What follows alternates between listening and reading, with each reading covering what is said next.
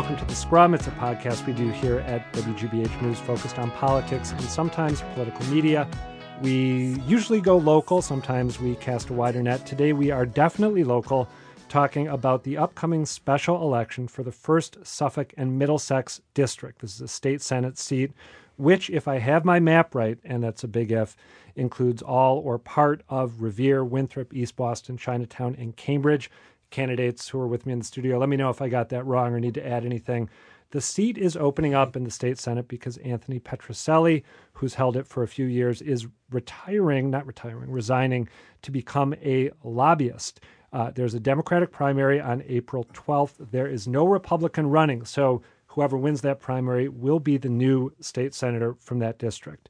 We have 5 of the 7 candidates who are running with us in the WGBH studios. They are, in no particular order, Lydia Edwards, Diana Huang, Jay Livingstone, Steve Morabito, and Paul Rogers. And please correct me if I got the pronunciation of your names wrong. Is that all right? That was pretty good. Yeah. Good job. Okay. Adam, you forgot half of Jay's district. Yeah, you forgot. Downtown. Thank you. You're right, I did. The North End, Bay Village, Huge. part of the South End, Gargantuan. downtown Boston, Beacon Hill. Say that again without me talking over you, since I screwed it up to begin with. The Bay Village, parts of the South End, downtown Boston, the North End, and Beacon Hill. That's sort of an important addendum. Diana, thank you for prompting Jay to hop in there. And forgive me for omitting those very important neighborhoods. I want to do this. This is a little funky here. It's not really a debate. It's not really a forum. There are not enough microphones for all the candidates that we have with us. There are 4 microphones. We have 5 candidates. By the way, the 2 who are not here are Joe... Corey, thank you, and Dan Rizzo. They were not able to make it. Anything I can do to help out, Adam? Honestly. Say it again. Anything I can do to help out. I will not call on you again for as long as I can, I promise. I'm going to throw 3 questions at the 5 of you who are here. I want you to answer as briefly as you can, but as substantively as you can, in no particular order. If you're ready to answer, hop on in. If you don't have a microphone and you need to get one, gently shove aside whichever rival you want to take a place. We'll do 3 questions, and then I'm going to ask a 4th question, which hopefully will elicit some back and forth between all of you. But no microphone fist fights. No microphone fist fights, and then we'll call it a day. So without further ado, I'm hoping that each of you can tell me in about a minute, maybe 2, what the one, and I really mean one attribute is that makes you the best person for this job. Jay Livingstone and its experience. I'm the only legislator in the race. I've been in the House of Representatives the last 3 years, and that experience, I think, it will be invaluable with the relationships that I've developed to be the state senator. And it also put me in close contact with Anthony Petrocelli, who I work closely with, because our districts overlapped. You like the job he did? Yeah, he was great to work with, and everything we worked on together, I think, came through. Okay, who's next? It's Lydia, and I would say service. I currently am serving and representing folks who oftentimes do not have a voice. I'm in legal services now. I'm still helping out while I'm during the campaign, and I'll be in legal services or hoping to serve the 1st Suffolk and Middlesex as a senator. And so I think it's my dedication to serving those who need a voice for years. That's what distinguishes me. Diana Huang? Oh, beat you, Steve. Sorry. It's like that game of... Okay, yeah. That one game. In a studio where you... And then I made a hand motion towards hitting... Round. Okay, there you go. I'd say bridge builder. The district is really diverse, and I think you need a state senator who can really build bridges across the entire district. And at this point in the campaign, it is a little bit of put up or shut up time. And so, we're have the endorsement of Linda Dorsina-Fori and Sonia Chang Diaz and Ayanna Presley now, but also the support of traditional neighborhood leaders like Paul Travellini and the Gill family in Winthrop, and are really pulling together a coalition that represents the entire district. And I think that's the kind of state senator that this district needs. Okay, so we got experience, service, bridge builder, and we have 2 more people. Stephen Morabito. I would say relatability and connection. Basically, I came from the supermarket industry. I worked with people on a daily basis. Majority of the people in this district are hard workers. They work a 9-to-5 job. Some of them work retail, and I think finding a candidate you can relate with who knows what it's like to work long hours, extensive hours, and not get paid at a top rate. So I think connecting with that candidate is a priority. Just briefly, what was your job in the supermarket industry? I was actually a manager at Johnny's Food Master Supermarkets. It's no longer around now, but currently I'm a realtor for Century 21 North Shore, so I also have a understanding of the economic landscape in the district. Got it. Paul Rogers. Thanks, Adam, for inviting us on here today. So for me, I come from a business background, but I think the reality is, it's my experience out in the community that's been, I think, a big driver for my campaign. There's 7 of us candidates here, and we're all going and visiting all different parts of the district. We're going and attending meetings and talking with people. But the reality is, for me, this is nothing new. I've been doing this long before my campaign even started. I live in East Boston, and I've been attending a lot of meetings, promoting meetings, doing meetings, and getting people engaged on the issues for a long time. This is really nothing new for me, and so getting that level of experience with the community, interacting with people, I think is going to be a key asset for me, and as far as working in the Senate. All right, question number 2. As you all know, Governor Charlie Baker, who is a Republican, is very, very popular with the public right now, and he seems to have a really good relationship with both House Speaker Bob DeLeo and Senate President Stan Rosenberg, both of whom obviously are Democrats. I'm wondering if those of you who are here think that Massachusetts Democrats are being too deferential to Governor Baker when it comes to letting him set the political agenda for the state. No. No, why not? Well, and again, if you could do the ID yourself as you begin to speak, that's a great thing that you started off, by the way. Jay Livingstone. And I don't think Governor Baker is setting the agenda. He's been responding to the legislative agenda as much as making suggestions. He doesn't have a sweeping vision of the state, and he's pitching himself as a manager that's going to fix individual problems. And so he has been very deferential to the legislature, I think, because of the overwhelming number of Democrats in the House and the Senate. And I think that's what's leading to the cordial relations between the two. He's taken a much different approach than prior Republican governors, from what I understand, where we've had to veto a lot of things. Although at times in the budget, for instance, last year, I think we overrode about 50 of his line item vetoes, which really did reflect a difference in priorities. And I think that's where the difference has really shown up the most. Is that how the rest of you see it? Stephen Morabito, I feel Charlie Baker, some of the moves that he made were correct, and they were made because of high popular demand. Basically, the opiate addiction, he took action because that hits home with everyone. So I commend him, applaud him on that. But I think there has to be checks and balances. You have a Democratic legislature right now, and you have a Republican governor. So it makes sense that they're not going to veto everything, but he's going to pass. It's whatever bill he presents that is popular amongst the total population. Everyone's going to see eye to eye. So just so I'm clear, you think the balance of power when it comes to Democrats in the State House and Governor Baker is what it should be? I think that's what's working right now, having a majority Democratic legislature right now. I think it's Diana Huang. I think whoever gets elected needs to be able to work with the governor. I think that's really important because you have to be able to get things done and have good working relationships with, the House and the Senate and the governor, right, with members all across. But, I mean, am really concerned about the overriding rhetoric that we need to constantly be cutting, right? I think that we really need to be talking about raising revenues, all of the things that we see, the frustrations we're seeing out in the community when we're talking about Lewis Wharf Project and the cuts to the late night service and increase in fares. That's all about cutting programs. That's all about needing to, shrink government because we don't have enough money. So let's talk about raising revenue. So that's what I'd like to see, more of a conversation about raising revenue. Lydia, I saw you nodding your head as Diana was talking. Yeah, I agree actually with Diana and with Jay to a certain extent. I mean, I do agree that there's a certain amount of deference that I actually think is detrimental to the democratic and progressive cause, and that is where we're not pushing back enough when it comes to the privatization of the T, when it comes to certain things such as charter school caps and that kind of conversation. So I think that deference is detrimental to the progressive cause. At the same time, I also think that there is not, I will give my credit to my colleagues in the State House, there is not a certain amount of deference when it comes to immigration inclusion, which I think the Baker administration has been steadfastly against driver's license, for example, for immigrants. So to their credit, there have been some a lot of push and back and forth with the governor on those things. Unfortunately, they were, again, detrimental to the progressive cause by not passing the Trust Act and by not getting driver's licenses. Paul Rogers, what do you say?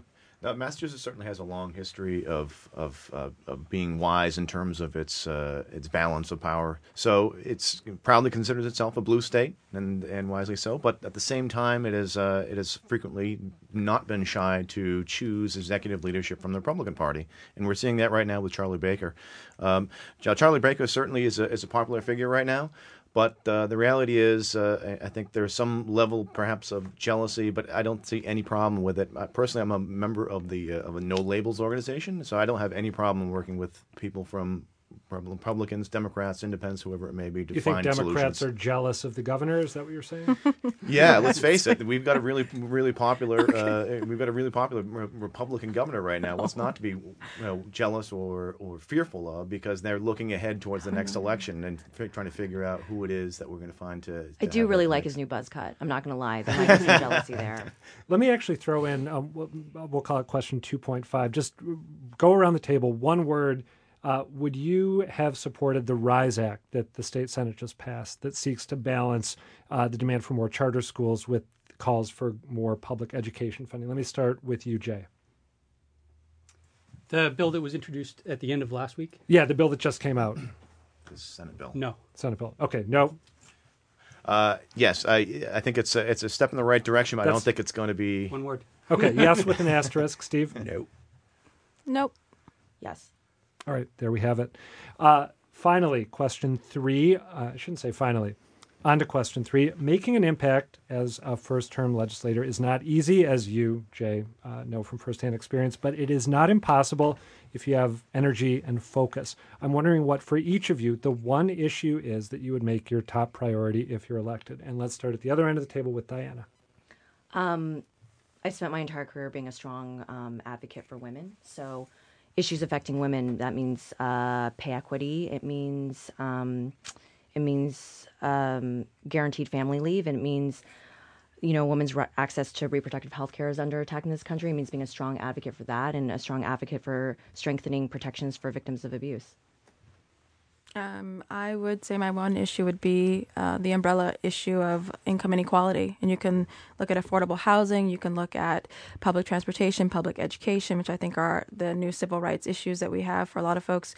And also just in general, people being able to make a living wage and how that is really not happening for a lot of folks in the district. I come from that, obviously, as a public interest attorney, and I see the impact of that on people every day. All right, Lydia Edwards, thank you. How about the three of you? Stephen Morabito, I would say it's very difficult because any one of us that says, okay, we only will focus on one issue, everyone, I hope, listening to this knows that we're here for you and we're going to do everything we can to address every issue. That being but said, with that being Steve, said, thanks for having our back I would there. have to say, matters that affect the public health, as well as matters that affect the public health and health. equal rights. Okay, can you throw out just one example of a matter that affects public health? Opiate addiction. Got it. I think it's overall pursuing a progressive agenda. When I was first elected to the House of Representatives, I wanted to do certain things, focus on early education for public transit, and I did those things, but it was also other things came at you. I sense, and maybe this is the way I framed the question, I sense issue creep here and an expanding umbrella. When you say, okay, give me the single most important item in your progressive agenda. Early education funding. It's the one place where we get the most bang for our government dollars. It's amazing to me that the education a kid receives between 2 and 6 impacts the rate at which they go to college, the rate at which they graduate high school, the rate at which they commit crimes. By every metric, they get better. And that is one place where I would have put a lot of energy in the House of Representatives and would continue to do so as a state senator. Jay Livingstone, thank you. Paul Rogers. So coming from a business background, my difference would be to go for economic issues. But I think the reality is I think people are fearful and concerned about public education. So for me, finding solutions for funding in terms of Chapter 70-based foundation budget funding, resolving the issues there, I think that's going to be priority number one. Okay. I want to give each of you a chance to ask a question of one of your rivals in the race. I would love it if you asked a question of someone who is here so that they can answer the question, but I know that a couple of the candidates are not. So if in some way, shape, or form you thought it was essential that you engage them, I'm open to that too. Not going to call on anyone here, not going to pick a side of the table. Hop in, whoever wants to do this first. Steve. This is Diana. Hi, I'm Diana. I can see you. We spent many a days together, all of us. What is your vision for Suffolk Downs? My vision right now for Suffolk Downs, it's a prime piece of real estate. So I think what we need to do is, first of all, this is America. We can't force anyone to sell their property.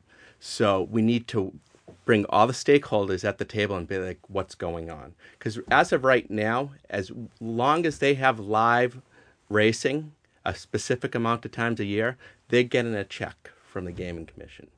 So I'm not sure if it's from the Gaming Commission, but they're getting money from the state. So as far as that, it's a prime piece of real estate that I think I could see us doing something like Station Landing in Medford. I could see something like Rose Wharf. There's a lot. It's a prime piece of real estate, but once again, you can't force an owner to sell someone's property. All right, since you took the first question, do you want to ask the next one? I do. Jay. Morabito picks Jay. Jay. What makes you think you're the best candidate? Wait a minute. Job? No. You can't ask a question that was already asked. I mean, I think I kind of tried to do that with that. No. Yeah, no. I got to ask you to come up with a different question because that's too close to questions. I was in the middle. There was a little edge to it. There was a little twist. All right, but I won't ask take it. a second. No, you can reconfigure There was a little twist. You can say, given your shocking disregard for X, Y, or Z, how can you possibly think you're the best candidate for that? Or something. Steve, you can take a moment. Okay, no, I got a question. Okay. Can you think of a decision you made that you regret as a state rep? Ooh, that one I like. That's a good one. See? That one That's I like. a good one. She's like, I'm going to answer the first one, so... Yeah, the first one was much easier. Decision I regret.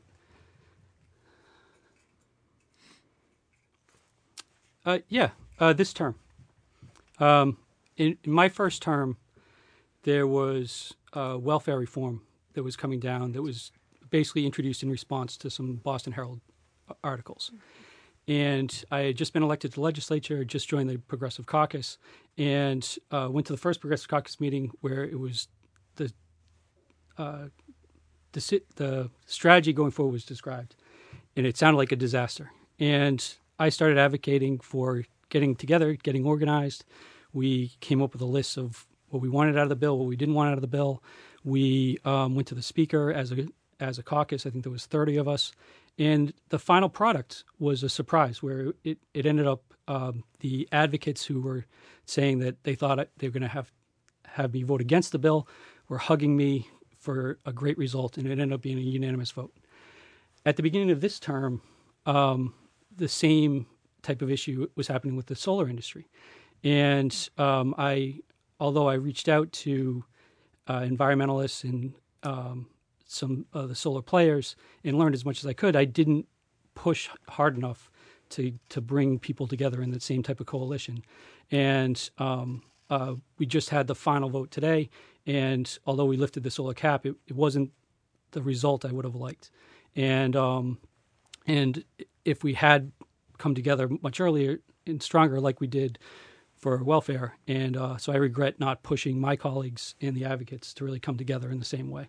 That work for you, Steve? How would you have pushed your colleagues differently? You continually go up to them and say, this is coming down the pike. You care about it. Your constituents care about it. Let's start talking about it and get them information. And there's an interplay between the outside of the building and the inside of the building, and having people on the same page. The more people that can be brought together in both, because sometimes the advocates. Today, I got emails from advocates on the solar bill. Some saying vote against it, many more saying vote for it. And when the progressive community is united, it's much stronger, and it's a much stronger voice in the legislature. All right, Jay Livingstone, you still have the conch. You get to ask the next question. Sure. Paul, what's your vision for East Boston? Great question. So for me, there's I think as I mentioned before, I think the biggest concern for folks in East Boston right now revolves around a couple different issues. One is certainly public education and the threat of losing funds for what have otherwise been great schools.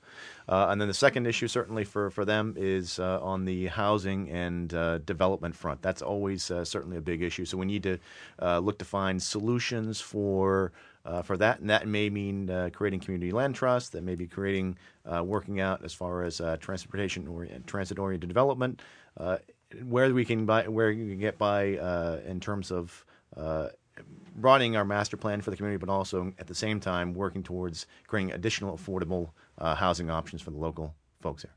A fine answer. Again, I'm feeling that sort of drift or the increase of breadth that we talked about earlier. So try to be narrow, try to be myopically focused, you guys. We are almost done. Adam, you have my favorite, just to be able to watch your hand motions throughout this thing. I am a nervous hand mover, no question. All right, Paul, I think you get the final question here. Okay, so that would be Lydia. Hello. Hello. Okay, so here's the tough one. So now you're obviously presenting yourself to be a state senate candidate here, obviously. So as are all of you. What? As we're all of us here. So what would second. you view as your greatest potential defect as a state senator? Excessive commitment to excellence. I know. I'm a perfectionist. I'm so sorry. I work too hard and I don't sleep enough. Well, what do you? I have a Come sense. on, I'm not buying that. You know. So can you- so can a you great define the cost maybe defect a that little could potentially negatively affect your job. If you as have state a senator. defect in mind, you could just. Yeah. Would you want to get to the point? Well, for If me, you want to do A, B, C's, and D's. And well, for me, it's easy. Like Yeah. I've been really good about trying to be on time with a lot of events, but a lot of the time, like I'll spend extra time with people just to make sure that I you're get. so concerned. Because I'm I'm concerned so about them, that dedicated makes me to late the to the next. constituents. The next. All right, so set you of tend to show constituents. up late because Yes. you care too much. What have you seen from Lydia that you wanted to talk about? Ooh, Here? bring it. So, well, that's what I'm asking. So, what let me put the mirror up here. She doesn't sleep enough. You don't sleep enough. I don't know what to say. We Like, all I don't. mean, I'm like, good with that. I don't know. I don't know what you want me to say, Paul. Like, what do I think is my greatest Oh, okay. defect? All right, I'll give you. I have a backup question for you. I have a backup question, and I think it'll be a good one. So, Okay. if you were not to vote for yourself on election day, Oh. who would you That's vote good for? stuff. Ooh, That's a ooh, good one. Ooh, who would I vote for? Oh my gosh, I would probably write in Michelle Obama. Again, avoiding the question and not giving you the answer that you want. No, it's not. No, my defect is certainly not avoiding good questions. It's avoiding. It's getting to the point when they matter. Guys, we have actually run through everything I wanted to ask you. I know you all have campaigning to do. You're coming down the home stretch of this race, so I want to let you go, but I also want to give each of you one chance. If there's, we went fast here. You guys did a terrific job doing exactly what I asked you to. Except Is me, there- because is you didn't there- let me ask a question to anyone. Wait, but did I that's okay. not? No, you didn't. Oh my gosh, That's Lydia, all I'm so right. I sorry. asked, right? No. I didn't get to ask it. First That's okay. I No, go on. basically Adam, wrote this the is- Leave me out. core of That's Boston. okay. I'm This just is total here. bias. No. I'm either matter. total bias. I understand. I- I'm just doing my best. Um, yeah, I'm just here. First off, I want to sincerely apologize for not giving you a chance to ask the final question. I don't know how I screwed it up, and I would love to have you ask a great question here to wrap up that segment of our conversation. Unless Paul took your defect question, then Then I'm yeah, sorry. I was going to ask the Then I'm defect sorry. question, right? So actually, Paul, I'm going to ask you the question. You tout yourself as a business owner, and you've in your years of having business in East Boston. So, would you tell me about, I think, your favorite or what tax policies you would push for to encourage small businesses in East Boston? Sure. I think on the tax side of the policies, I am. I think the thing that we've been looking for and we've talked about a lot is certainly the issue of this millionaire tax policy that's coming up, and I think that we need to look at that, but we also need to tread carefully on that front because we want to make sure that it has the intended effect. So to get revenue to support small businesses is the question. Right. But see, that's the problem with taxing is that you need to make sure that it doesn't have any negative effects as well. Now, one thing that on the business front is that the hospitality industry is looking for taxes to support that as well. And I think that would be a positive tax that they have actually been seeking out, a lot of them certainly, to make sure that they are getting the revenues needed to support the tourism industry here in Massachusetts. I think that would be a positive tax on tourism. I think that's something that is potentially sustainable without having any minimal negative consequences for local businesses. In fact, mostly positive. So, Lydia, you were nodding as Paul talked, but I couldn't tell if it was an ironic nod or a serious nod. I do not. First of all, on the record, I do not nod ironically. I don't even know how to do that. Wait, hold on. Isn't this whole conversation off the record? No? No, I don't think so. So, what was the question? Did you were buying what he was saying? You didn't want to. I couldn't tell if you were skeptical or not. If he's a small business owner, I wanted concrete responses about what taxes that impact small businesses that would encourage growth. Did you get it? I'm gonna say we were on the conversation. Maybe the time cut us off. Maybe you're on the way. I want to thank you all, Jay Livingstone, Paul Rogers, Steve Morabito, Lydia Edwards, and Diana Huang. Good luck to all of you down the home stretch. And thank you for taking time out of what I know is an insanely busy schedule to come in here and talk with us. Yeah.